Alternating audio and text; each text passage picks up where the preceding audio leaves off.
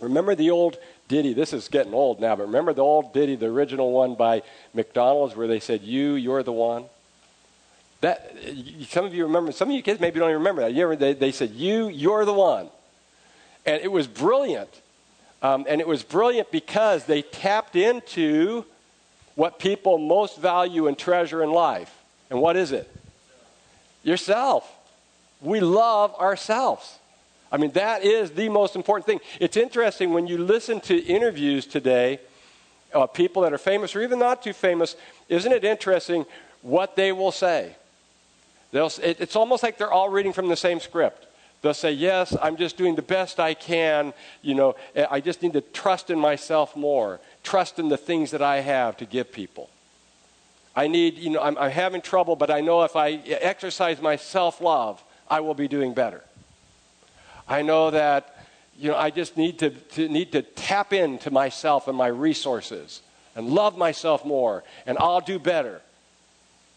It's all about me and how good I am and what I have to offer. And everything always gets back to us. Have you noticed that? After a while, it's kind of like interviews aren't so interesting anymore because you know what they're going to say about how hard they tried in themselves. And as noble as that sounds to our culture, we need to understand that that is the exact opposite of what the Bible teaches. It couldn't be more far off. That is the problem that Paul raises in Romans. We're reading the book of Romans, and Paul has written it, and what he says at the beginning, he talks about the gospel or the good news of Jesus. He just sort of mentions it, and then he says, but there's a problem with this gospel, and the problem is that people don't understand it and they don't want it. People want to get to heaven on their own. People want to do things on their own. People want to love themselves, and that is the epitome of sin. That's the problem. And so he paints a big picture of that over most of the first 3 chapters, and then he shifts gears. And we're starting a new series today called The Provision of the Gospel. And over the next couple chapters, he's going to talk about God has provided a way out. It's not about us. We're not going to get there that way, but God has provided a way out. And it's a provision that didn't start just with Jesus coming to earth. It's a provision that goes all the way back to the beginning. And the whole Bible, Old and New Testament, ties into this provision. And we're going to be talking about that over the next couple weeks.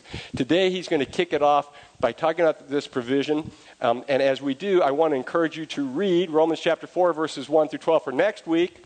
And this week, we'll look at Romans chapter 3, verses 21 through 31, as we'll look at how God provides justification for all.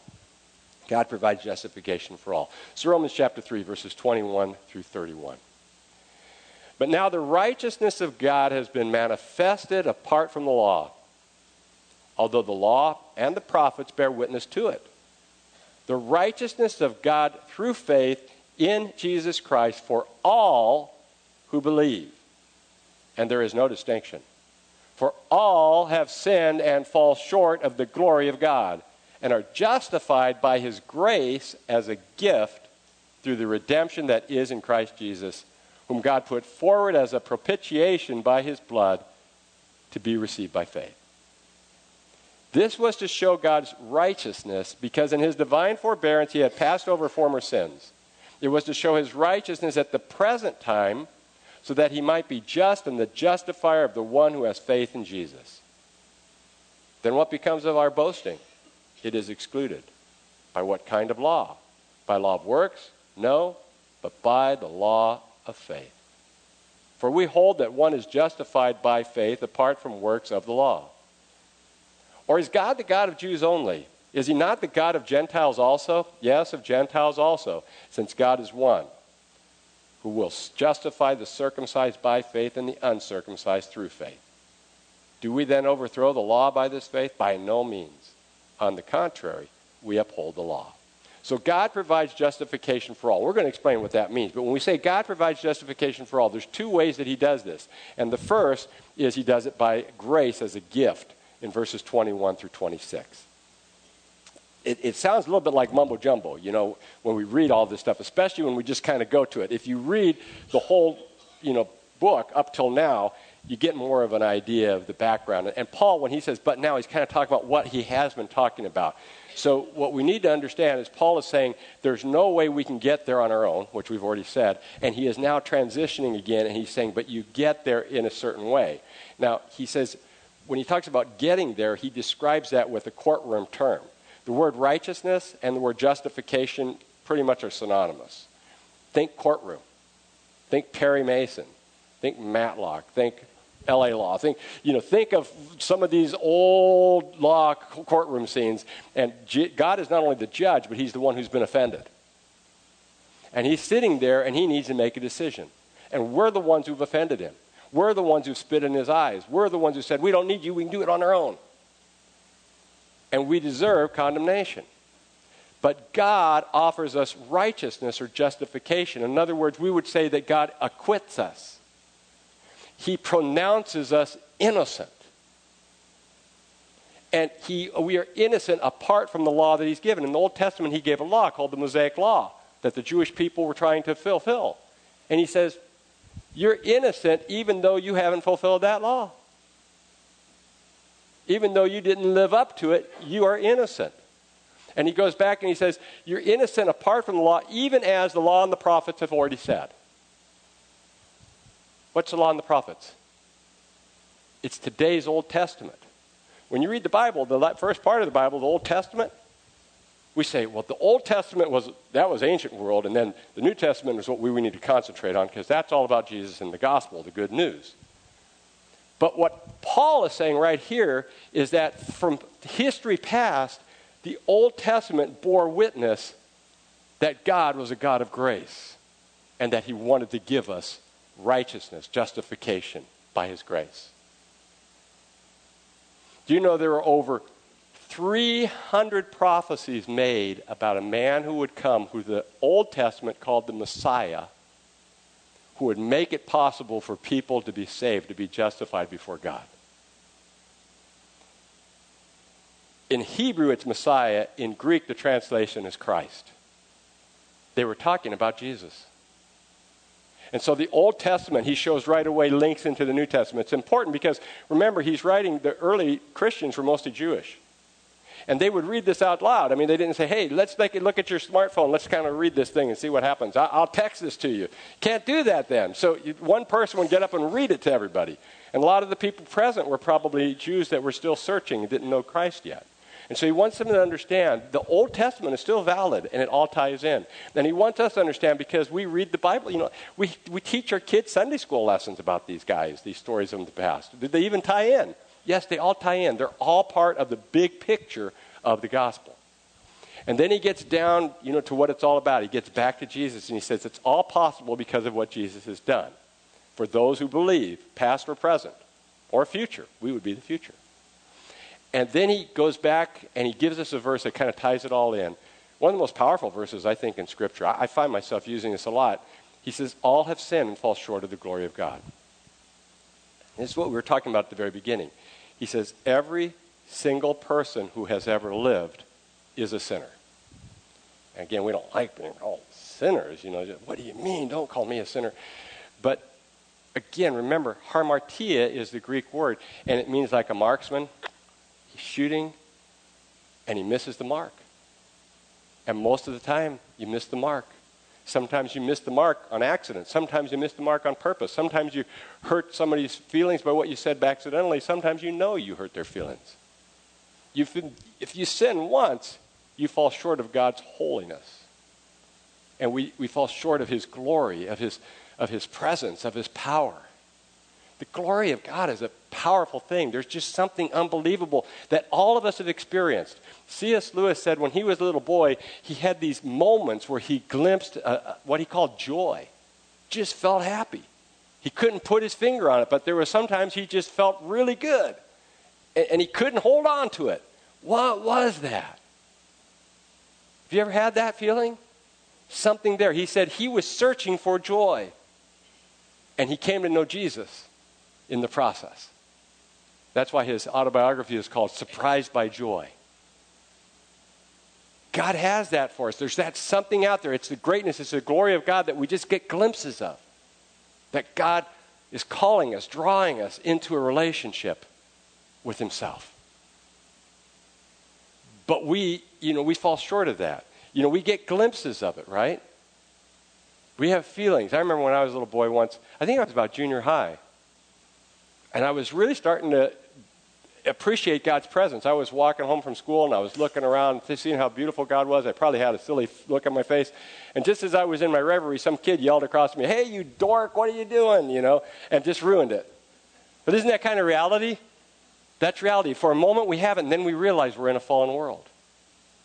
But it doesn't have to be that way forever.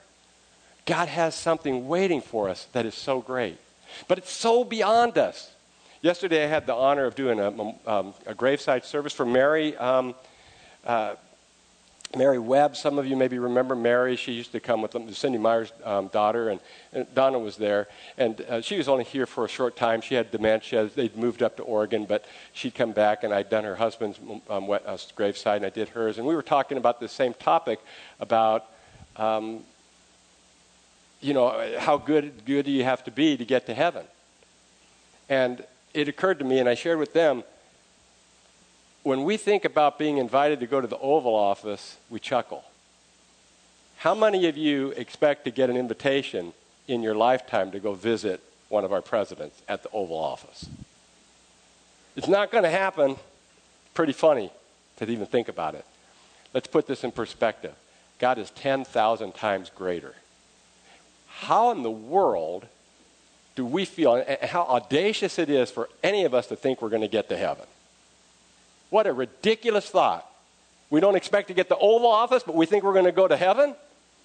That's outrageous. Just stop and think what you're thinking, what people are thinking when they say that. There's no way you're going to get in unless you get a personal invite. And God has made that possible. His invite comes in a spectacular way. What he says is that we are justified, or we are made right before him. Remember we said made right or made innocent before him by his grace as a gift. He has given us a gift. How many of you are looking forward to giving back your Christmas presents this year? No, don't give that to me. I don't want it. Hopefully that's all what you'll do, right? God has given you a gift. Do you say, no, I don't want it? He's given it to us by grace, his unmerited favor. We do not deserve what he is giving us. You ever have people give you stuff that you don't deserve? And then you try to do something and you just can't get it? When I went away to seminary, I didn't know who I was. I was going to a Presbyterian church, decided to go to a conservative Baptist seminary, but I didn't really know or care. The seminary was a good school, and it was close to my grandparents. So I thought, well, I'll go up there and go there. The Presbyterian minister, he kind of thought, well, what's he getting out of this? Nothing. But he took me out one day, and he said, Ron, I want to do you a favor. What? I want to pay for your books for you. I said, no way. I don't want anybody paying my books for me, right? No, I said, wow, that's really nice of you. Thank you. He goes, but you have to do something for me. Oh, what's this all about? A gift with an attachment. Every time you come home, you need to go out and eat with me and tell me what you've been learning. And he'd take me out to a nice restaurant. And I knew he had some money, that God had been gracious to him he'd done well with the church, and also his wife had a job, but he just was generous. And I found out he did this with other guys. He just regularly did this kind of thing. It was his ministry. That's grace. There's no way I could ever repay him. And even when he said he wants me to do something for him, what I'm doing for him is still really for me. That's grace. You ever have anybody do anything like that for you? God has. God has done something even greater. He's offered you an opportunity to live with him forever in this life and the life to come. That's what the Bible is teaching here. And he goes on to explain how he does it through Jesus. He says Jesus has come as our redemption. Redemption literally means to deliver. But in the Greek language here and within the culture, they understood that deliverance came through a monetary means, through a ransom, through a gift. It's saying here that Jesus came to pay the price for us. Jesus came to pay the price for us. And how did he do that? He came as our propitiation. There's a word they should have at the next spelling bee. We don't hear that word very often, propitiation, even hard to say. But what it literally means is that he came to die in our place. That's the price he paid, the price of his blood. He died on the cross for you to pay the price for you so that you could be declared righteous before God. There was no other way because we were imperfect, sinful people. And he did it by his blood, by his death, so that we could be received if we believe in him. And that's the only way, if we believe in him. And now he gets back. Now, interesting, he's got that for us, but suddenly he bounces back and he says this, very intriguing. He says, this was to show God's righteousness because of his divine forbearance. He had passed over former sins. He's talking now about the Old Testament again. Former sins. He's talking about the sins of the past. Do you ever wonder what happened to Moses, to David? We've been studying about David. Jacob we studied about last week, or Sarah, or Esther, or whoever your favorites are. How did they get to heaven? How did they get to heaven before Jesus? Because God, in his favor, God in his grace, though they deserved it not, decided he would divinely forbear their sins. He would pass over their sins for now, based on the fact that they had faith, that they believed he was who he was, and that he knew they would believe in Jesus. I mean, if a man believes he's 100 years old like Abraham and is going to have a kid, and he has one, the man believes. And God knew that if Jesus came, he would believe. And these guys believed that something was coming in the future. They didn't understand it. And God said, if you believe in what you don't understand, when he comes, it will be credited to you in advance for righteousness, and you will be declared good to go. That is grace. Despite their sins, all they did is they just said, God, we believe in your promise, and when the promise came true, they were there. How does that relate to us today? They look forward, we look back. And we see that the work on the cross has already been done. And now, by faith, there's nothing we can do, but we fall on our faces and we receive Jesus Christ as our Lord and as our Savior. And that's the picture that he has before us. And that makes God, is a just thing God does, and that makes him a justifier of what he does. I like the classic paraphrase of this in the Message.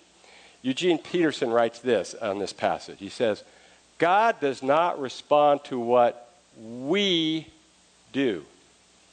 We respond to what God does. That kind of captures it. This is not about us. God doesn't respond to what we do. There's nothing we can do. Now it's up to us to respond to what he has done. And Paul shifts gears, and now he's going to talk about that. He's going to talk about what God has done, and he's going to see that we are justified apart, by God's grace, but also apart from our works. Even still, it's all about God. Verses 27 through 31. He goes on and he says, what happens to our boasting? As Jewish people, he's still talking about the Jews, what do we have to boast in? That we have the Old Testament, that we've been circumcised, that we obey the Sabbath law, that we obey the food laws? No. He says, when we look at what we just talked about, nothing even comes close to that, right? There's nothing you can boast in. We all fall short. I was thinking the other day, Robbie Gould is maybe the best kicker in football at San Francisco 49ers, at least when he's healthy. Hasn't been healthy this year, and he's missed some. And they put in a substitute, this last week, and they lost to the Seattle Seahawks. The substitute missed the kick. And I was thinking, man, some of these kickers, they get so hard on them, but how hard it is to kick under that kind of pressure all the time. Can you imagine? Imagine the best kicker in football. How does he measure up with God? If God was a place kicker, how often would he miss? He wouldn't. He could kick it from anywhere and he wouldn't miss. Even the best of the best in whatever profession or whatever attribute they have is imperfect and falls way short from God. There's nothing you can do that would ever be good enough to earn his favor or to boast about. And so he says it's excluded. There is no law. The only law, and he talks kind of tongue-in-cheek, is the law of faith. How could you have a law of faith? You can't. He's playing with it. He's just saying, basically, it has to be by faith. It can't be anything else. If it is by faith, if it is only that you trust in God to get in, then who does this involve? Doesn't it involve everybody? It's no longer about meeting the law, the Jewish law. It's no longer about meeting your own self-imposed law. There's no law. If there's no law, then this is open to every person who has ever lived in human history. And that's what he's saying. It's open to everyone. God is not just the God of the Jews, but he's the God of the Gentiles or the non-Jews. He's the God of the circumcised and uncircumcised. He says, since God is one, in verse 30, the Jewish people were very proud of one God. And he's basically saying, because God is one, there's one way.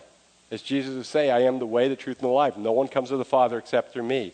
So he says, let's not overthrow this law of faith. Let's trust in faith alone. Now, has it ever bothered you that you read the Old Testament and you say, well, apparently His grace was always there and salvation always came primarily through faith in what God was teaching. How could they get so far away from it? How could that happen? You ever study Christian history? It didn't take long before the church was making rules that people had to meet in order to get into heaven. That was true in the Middle Ages. Kurt and I had an opportunity, remember, to go into Berlin to visit our missionaries, the Millers, and they were very gracious. It was the 500th anniversary of Martin Luther, and we got to go see his home in Wittenberg. That was a real treat.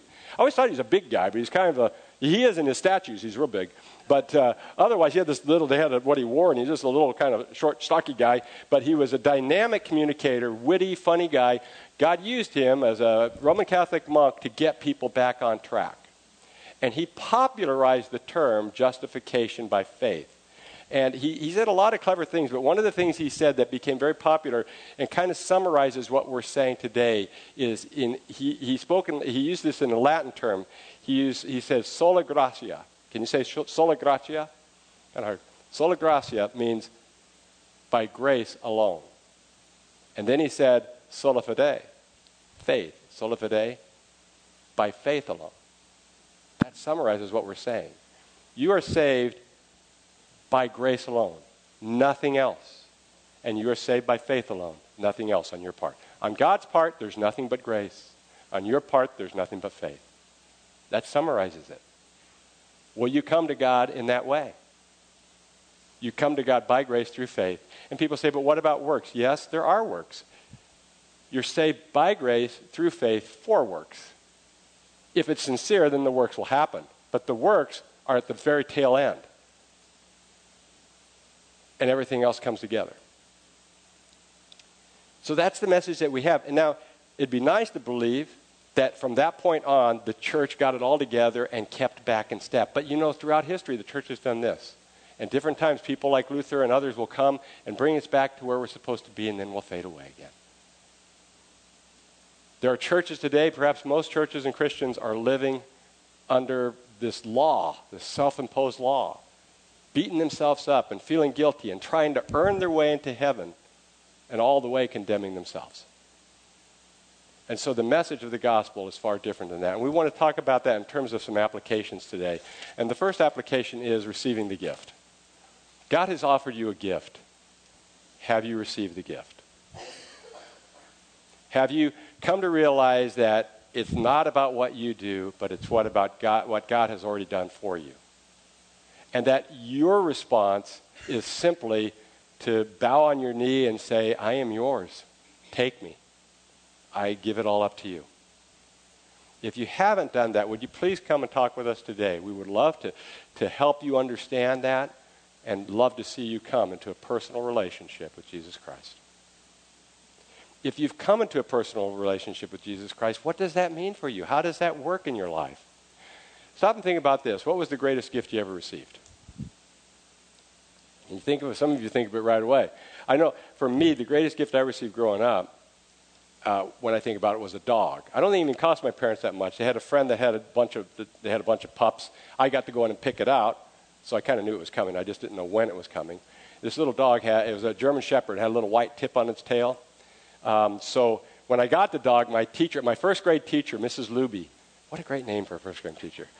Behind her back, all the time, here we go, Luby, Lou, here we go, Luby, Lou.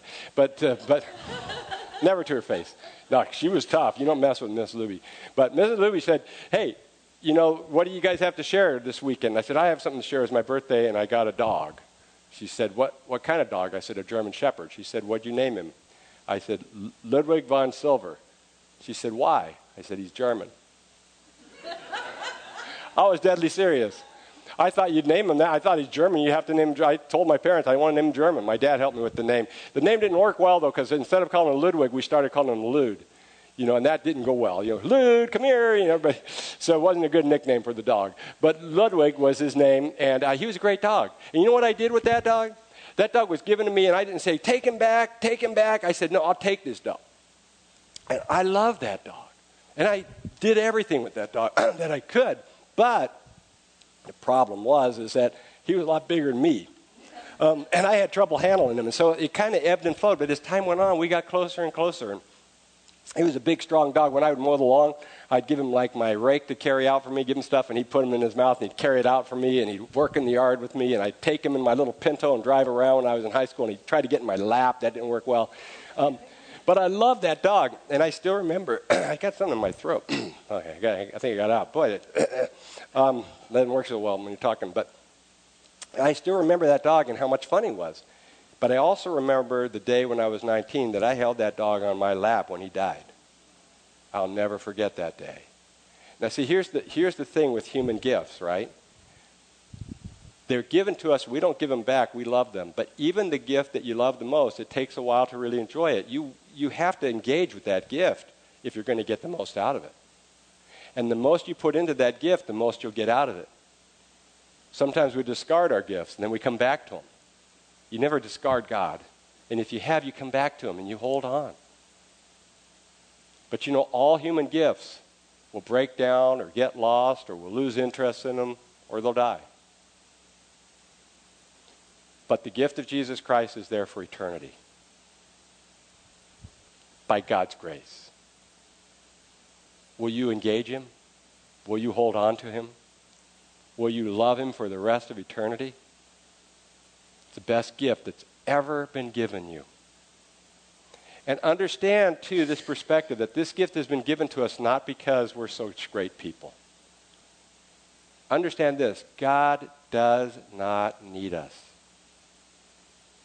At the men's retreat, the best talk I heard was actually a seminar. P.J. Lewis, he actually repeated what Henry Blackaby has said in the past, but he said this, God does not have a plan for your life. Have you ever heard that? You used to hear God has a plan for your life. Let me correct that. God does not have a plan for your life. God has a plan for humanity, and he wants you to join him. It's about God's plan, and you have the privilege to be part of it. You can join him in conquering the planet. Do you want to join him? That's the gift. But it comes with God. It comes in knowing God and joining with him and serving him. Now, the last thing he talks about is faith versus works. And I'll tell you, I've struggled with how to present this. And I go off script every once in a while, but I kind of going off my original script here. As I was thinking about this morning, I was thinking about a song by Chris Rice, who's one of my favorite singers and songwriters, and it just kept going in my head.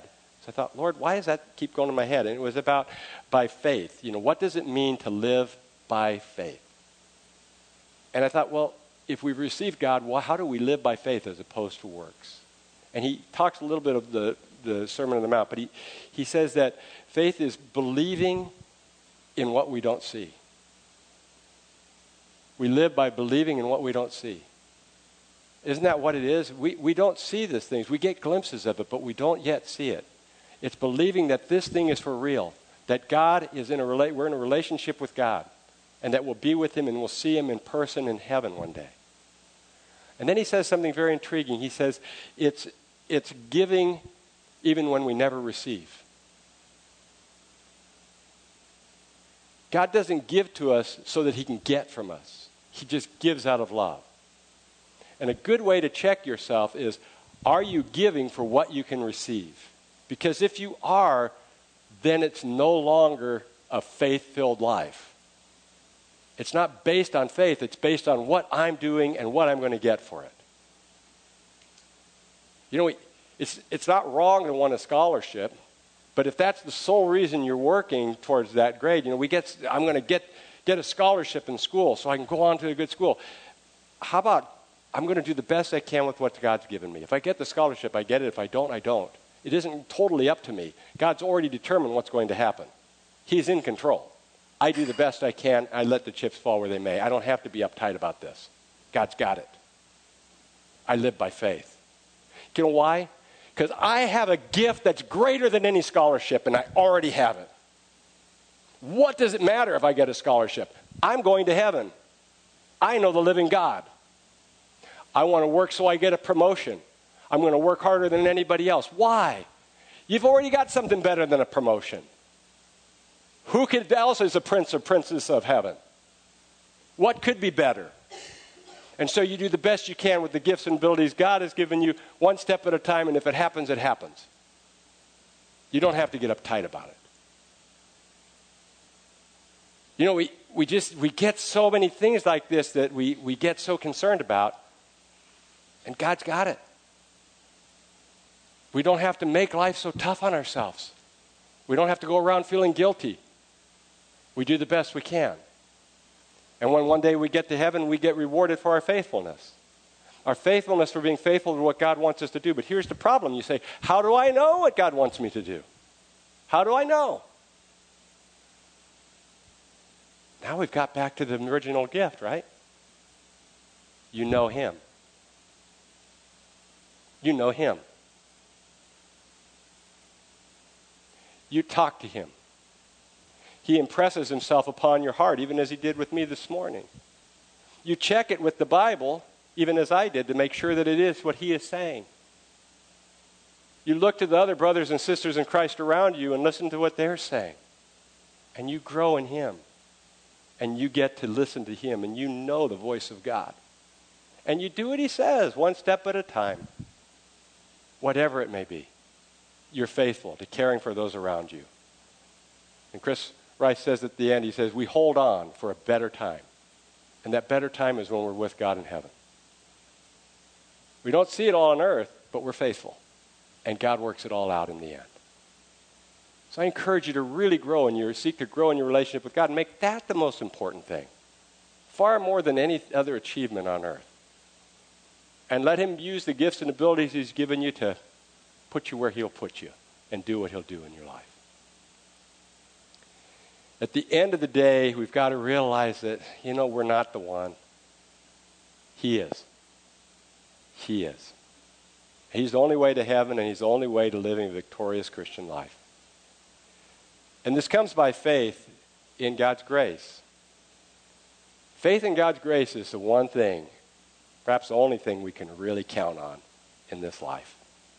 Martin Luther put it well when he put it this way. He said, faith is a living and daring confidence in God's grace, so sure and certain that a man could stake his life on it 1,000 times. Let's stake our lives on God's faith, and His grace and our faith in it. Join me in a word of prayer.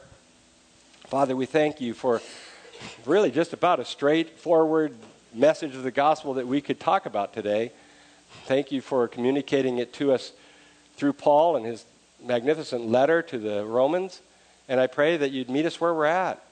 For those that do not know You, and there may be some that don't know You or some that maybe they've been kind of going through the motions and trying to earn their way into heaven. And I pray that they would come and talk to us and we could talk through it, that they would surrender and give their life to You. And we pray for those that already know You that we would live by faith, that it wouldn't be all about what we should do for You, but recognizing the gift that You've given us and cherishing it and holding on to it and nurturing it, enjoying our relationship with You, listening to You, taking one step at a time and enjoying life as it is before You, living as Your servants and living as Your children. And we pray these things in Your name. Amen.